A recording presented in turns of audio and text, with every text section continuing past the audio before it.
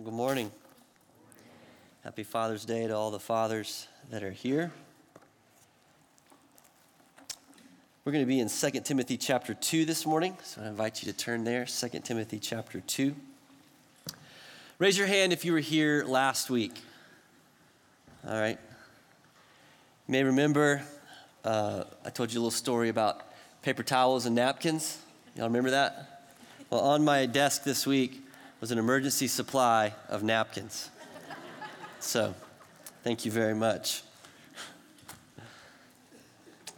This morning, we're going to continue our series entitled Life Together by turning to the book of 2 Timothy. Now, I hesitated to preach from the book of 2 Timothy because I think Scott Andrews is going to start preaching through the pastoral epistles when he returns. That's 1st and 2nd Timothy and Titus. At least that's what he was thinking as he went on sabbatical.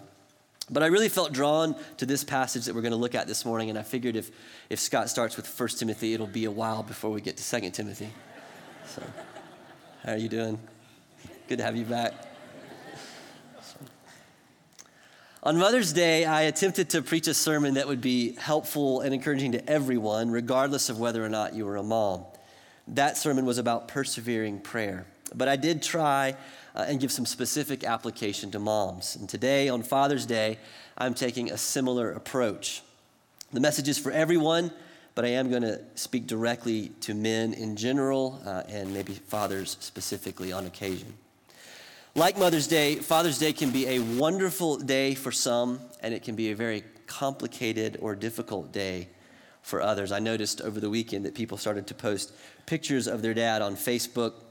Many of the people that were doing that are missing their dad because he's now gone. Statistically speaking, Father's Day probably has a higher probability of being a difficult day if you compare it to Mother's Day.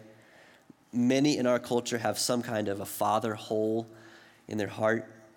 And if that is the case for you here today, my prayer for you comes from 2 Corinthians 1, 3-4. It says, "May the God and Father of mercies and the God of all comfort you today." But we're in 2 Timothy chapter 2, verses 1 through 13. I'm going to read it for us, and then we'll see what it has to say. "You then, my child, be strengthened by the grace that is in Christ Jesus. And what you have heard from me in the presence of many witnesses, entrust to faithful men who will be able to teach others also. Share in suffering as a good soldier of Christ Jesus. No soldier gets entangled in civilian pursuits, since his aim is to please the one who enlisted him. An athlete is not crowned unless he competes according to the rules. It is the hardworking farmer who ought to have the first share of the crops. Think over what I say, for the Lord will give you understanding in everything. Remember Jesus Christ, risen from the dead, the offspring of David, as preached in my gospel, for which I am suffering, bound with chains as a criminal. But the word of God is not bound. Therefore I endure everything for the sake of the elect, that they also may obtain the salvation that is in Christ Jesus with eternal glory. The saying is trustworthy, for if we have died with him, we will also live with him. If we endure, we will also reign with him. If we deny him, he will also deny us. If we are faithless, he remains faithful, for he cannot deny himself." This is the word of the Lord. 2 Timothy is Paul's second letter to Timothy. That's probably one of the more obvious things I've ever said in a sermon. Paul was a prisoner for preaching the gospel, and his execution was imminent as he penned these words to his younger partner in ministry. So many have called this letter Paul's last will and testament. It is a deeply personal letter. We get a very intimate look at the joy and pain that ministry had brought Paul. And as we read 1st and 2nd Timothy, we get a decent profile of Timothy. We know that many considered him very young, perhaps too young for ministry. Paul wanted Timothy to push through that. We know that Timothy struggled with sickness fairly often. Paul told him at one point to drink a little wine, hoping that might help his stomach and his frequent ailments. Timothy also seems to have had a timid side. Apparently, he wasn't that type A leader that we might expect. Beyond that, Timothy also struggled with the possibility of persecution. He wanted to avoid it. And Paul exhorted him to press ahead in ministry, even though persecution was quite possible. In other words, Timothy was an average Joe. He was like all of us. We also learn a little bit about Timothy's childhood and his spiritual heritage. Listen to what Paul said in 2 Timothy 1:5. He says, I am reminded of your sincere faith, a faith that dwelt first in your grandmother Lois and your mother Eunice, and now I am sure dwells in you as well. And 2 Timothy 3:15 says that Timothy learned the scriptures in his childhood. So who taught Timothy the scriptures? His grandmother and his mother. Praise God for grandmothers and moms who teach the Bible. Their faithful instruction can yield great fruit. It certainly did for Timothy. He became a pastor. But notice, someone is not on the list. Dad is not mentioned. Acts 16 opens this whole thing up for us just a little bit more. Acts 16:1, Paul came also to Derbe and to Lystra. A disciple was there named Timothy, the son of a Jewish woman who was a believer, but his father was a Greek. So think through this with me. Timothy's mom was a Jewish believer, which had to be true of his grandmother as well, but his father was a Greek, that is, a Gentile. Timothy's mom must have become a believer at some point, but dad remained a Greek. And at the time of Paul's writing this letter to Timothy, dad is not mentioned in Timothy's spiritual heritage. So on Father's Day, if there are passages of Scripture that should encourage a single mom or a grandparent or someone whose dad was not around or a woman whose husband won't engage with the children spiritually, it's 2 Timothy 1:5 and 2 Timothy 3:15. A book of the Bible is named after a man who had a spiritually absent dad. Timothy's dad was apparently not a Christian, but God is not limited by an absent father. Grandma and mom were God's instruments in Timothy's life, and it made him wise to salvation. They sowed the seed, and they trusted God for the fruit. Don't give up, single mom. Don't give up, grandparent. If dad is not around, you can still feed your kids the Word of God, and it can still have great effect. And if you did not have the dad that you wanted, do your best to look for God's grace and provision extended to you despite that. Timothy was blessed by Paul and his mother and his grandmother. Now, Paul's primary concern in the letter is to prepare Timothy for pastoral ministry without him. Paul had been Timothy's mentor, his spiritual father, and he knew that Timothy was about to lose him as a resource. Paul knew that he was going to die, and he wanted to put some things on paper for Timothy before that happened. So while the most immediate application in 2 Timothy is often for pastors, if men are to be leaders in the church, and if fathers are to be spiritual leaders in the home, it makes sense to me to use this letter to help equip and encourage men in that task. As you read through 2 Timothy, it's pretty clear that Timothy is struggling. All of us are vulnerable to spiritual fatigue. We are swimming upstream against a godless culture. We are fighting our own fleshly desires. We are surrounded by temptations to sin. Some of us are in environments on a weekly basis that are not favorable to Christians. We are all seeking to juggle all that comes with life, and sometimes we can just get tired. And the culture is becoming more hostile to Christians. The trials that come with following Christ can leave us feeling worn out, and this can happen to any of us. Fathers who are seeking to shepherd their family well know that this is true. Your child can come home from school so beaten down by the godlessness that they are surrounded by. Your wife can feel so much pressure from so many different angles at the same time that she just collapses on the couch. And sometimes you're supposed to lead and love and shepherd your wife and your children when you are just as discouraged, when you are just as exhausted. Sometimes your tank is empty and somebody needs you to get moving. So what are we to do? What are we to do? if any of us are feeling spiritually fatigued and a little hesitant to keep going. Our passage is going to show us 5 things that we can do this morning. Each one of these is an imperative. That is, it's a command from God. So as Paul wrote Timothy to encourage him to keep running, he did not see these as suggestions. He saw these as commands. I picture Timothy running in a race and Paul noticing Timothy's looking a bit ragged. Looks like he's about to just drop out. So he starts running beside him and encouraging him. And here's what Paul says. He says, Timothy, I want you to be strengthened by grace. I want you to teach others about grace. I want you to suffer through hard times. I want you to meditate on God's word. And I want you to remember Jesus Christ. We're going to look at all 5 of those quickly. First, he says to be strengthened by grace. 2 Timothy 2:1. Be strengthened by the grace that is in Christ Jesus. This is a command from Paul, and since he's under the inspiration of the Holy Spirit, it's a command from God. It's a command from God to us today. Be strengthened by the grace that is in Christ Jesus. Grace doesn't just save. Grace sustains, and grace enables. Grace restores. Grace empowers us to keep going.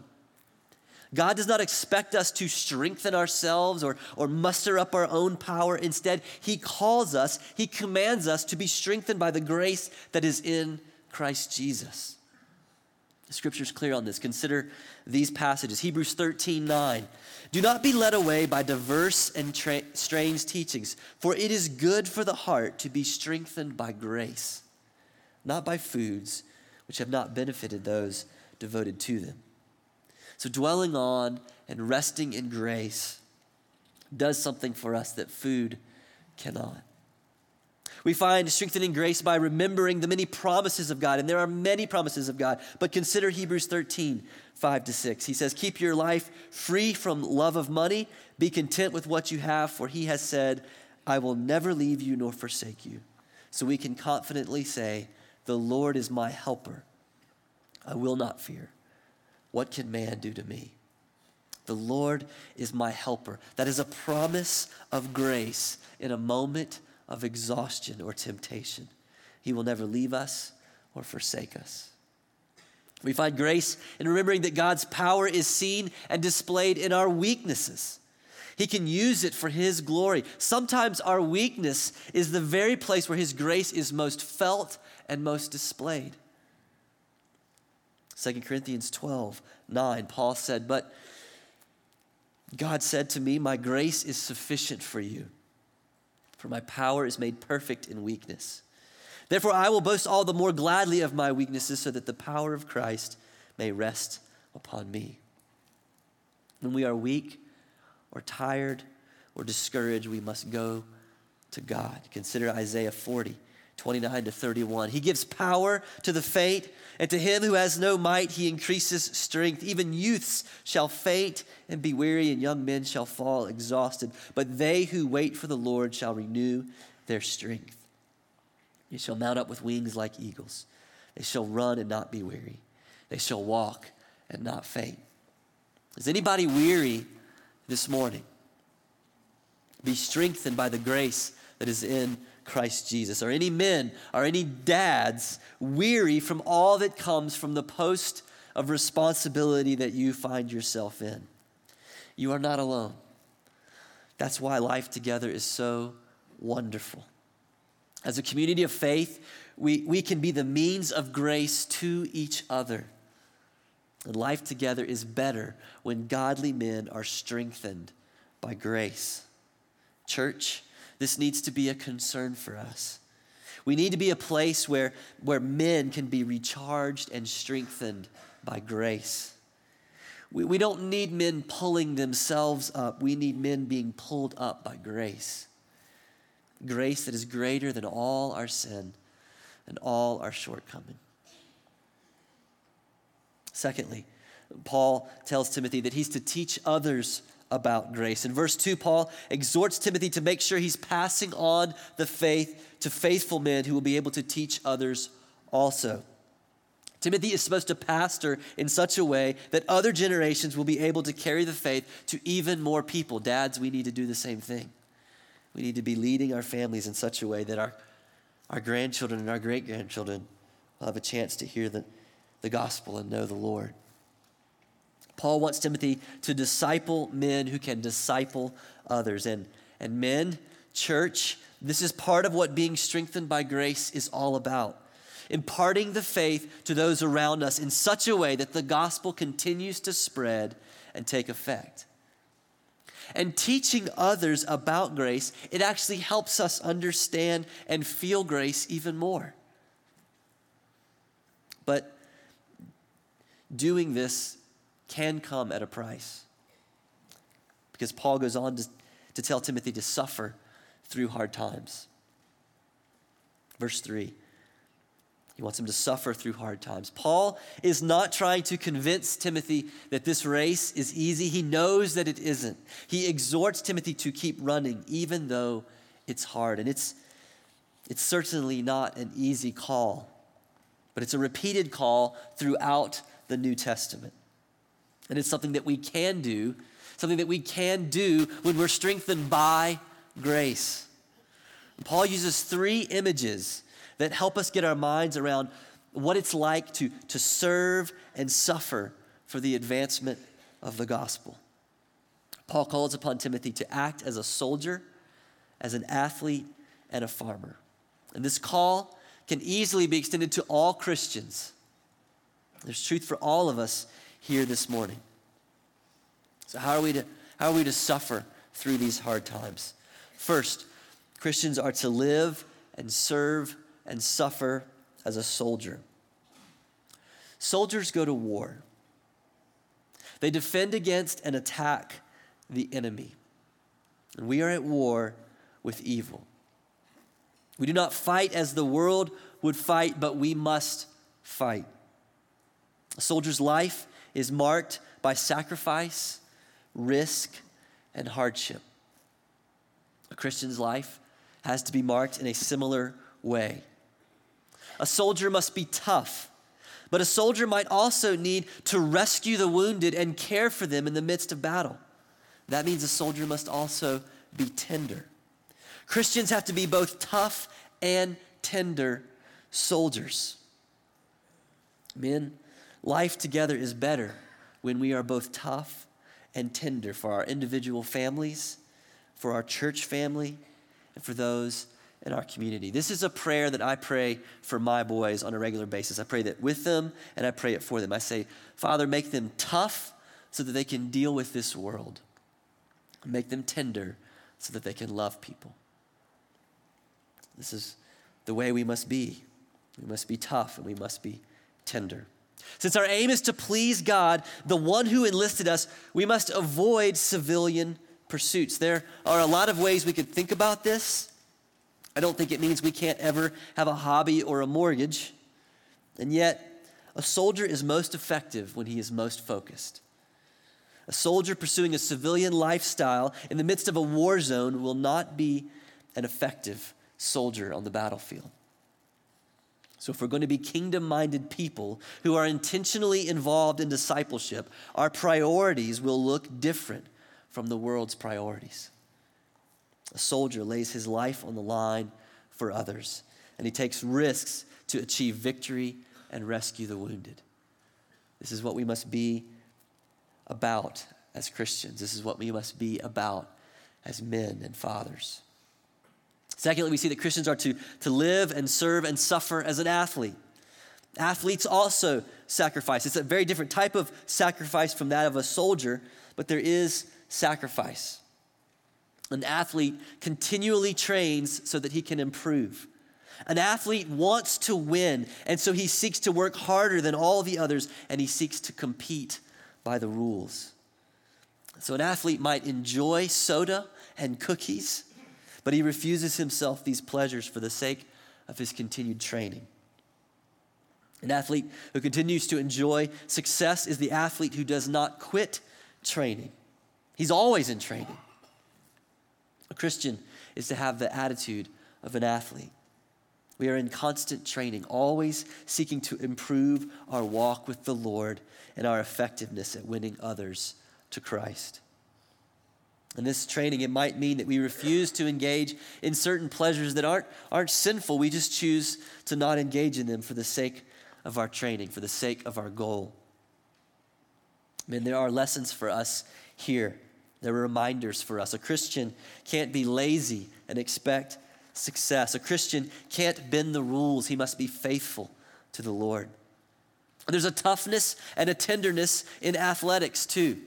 A football player might throw a Hail Mary pass, or he might flip it to the running back, depending on the situation. And if he got those reversed, it would not end well, would it? A baseball player might swing for the fence or lay down a bunt so that a runner can advance. In golf, the goal is to get the ball in the hole, but a putter and a driver are used for different situations. Sometimes we need a putter, and sometimes we need a driver, and we've got to know the difference.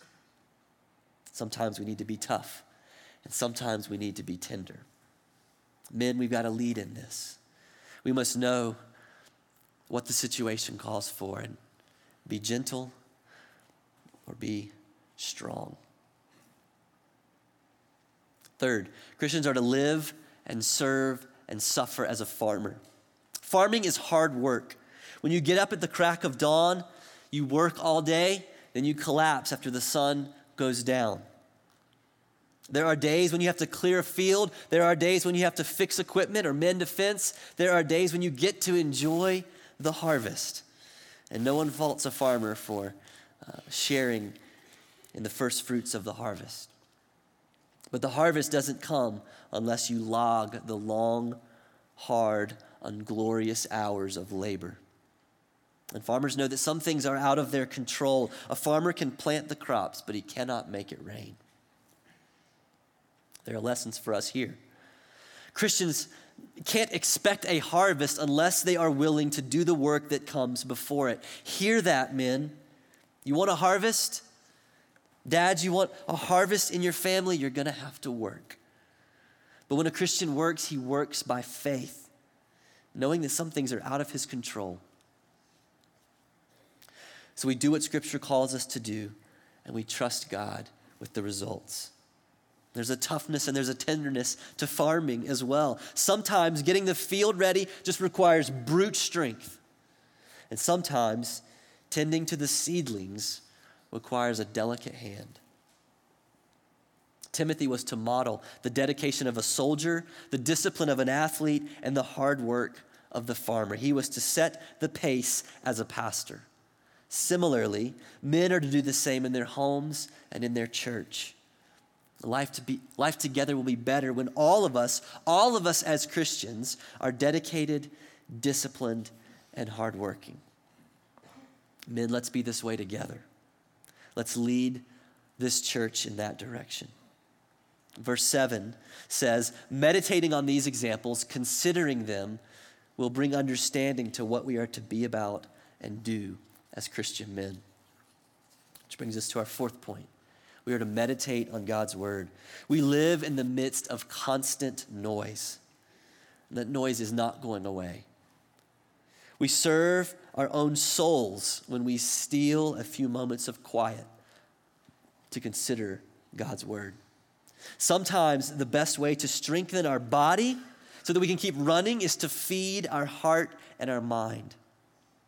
Surely, being strengthened by grace is more likely to take place if we'll take just a few moments to ponder and prayerfully consider the grace that God's word presents. All of us need this. All of us need this. Men, we desperately need it. We must pursue it. If we wait for it to happen, it will not. We must pursue it. When we pursue those moments of quiet and contemplation, we're more likely to remember Jesus Christ, which is our final point this morning.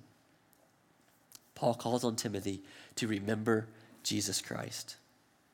As Timothy led and loved his church, he was to remember Jesus. There are at least 4 truths about Christ that Paul mentions at this point. He says he's risen from the dead. He's the offspring of David. He's the one whose word is not bound, and he's the one who cannot deny himself. Time's not going to allow me to dig into those descriptions of Christ this morning like I'd like to, but they are packed with truth to meditate on. For now, let me say this. Jesus Christ was the perfect soldier, sacrificing himself to defeat the enemy and rescue the wounded. He was the perfect athlete, perfect in performance, faithful in all things.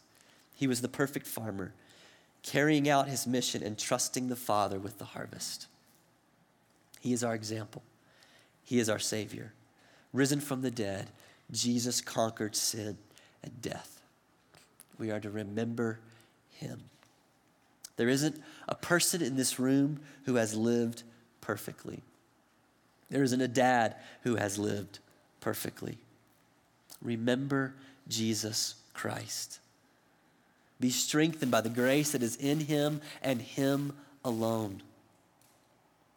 If you've experienced that grace, extend that grace to those we do life together with, even to your earthly father.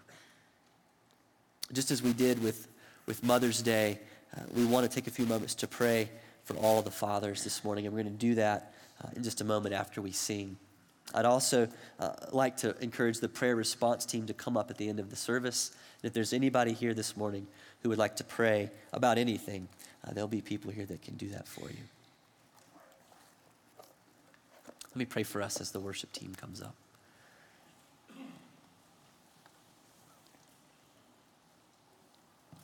Father,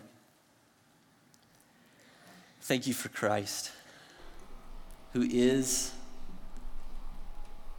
and who has done what we cannot be and do on our own. May we remember him as we do life together. I pray this in Jesus' name. Amen. Let's stand.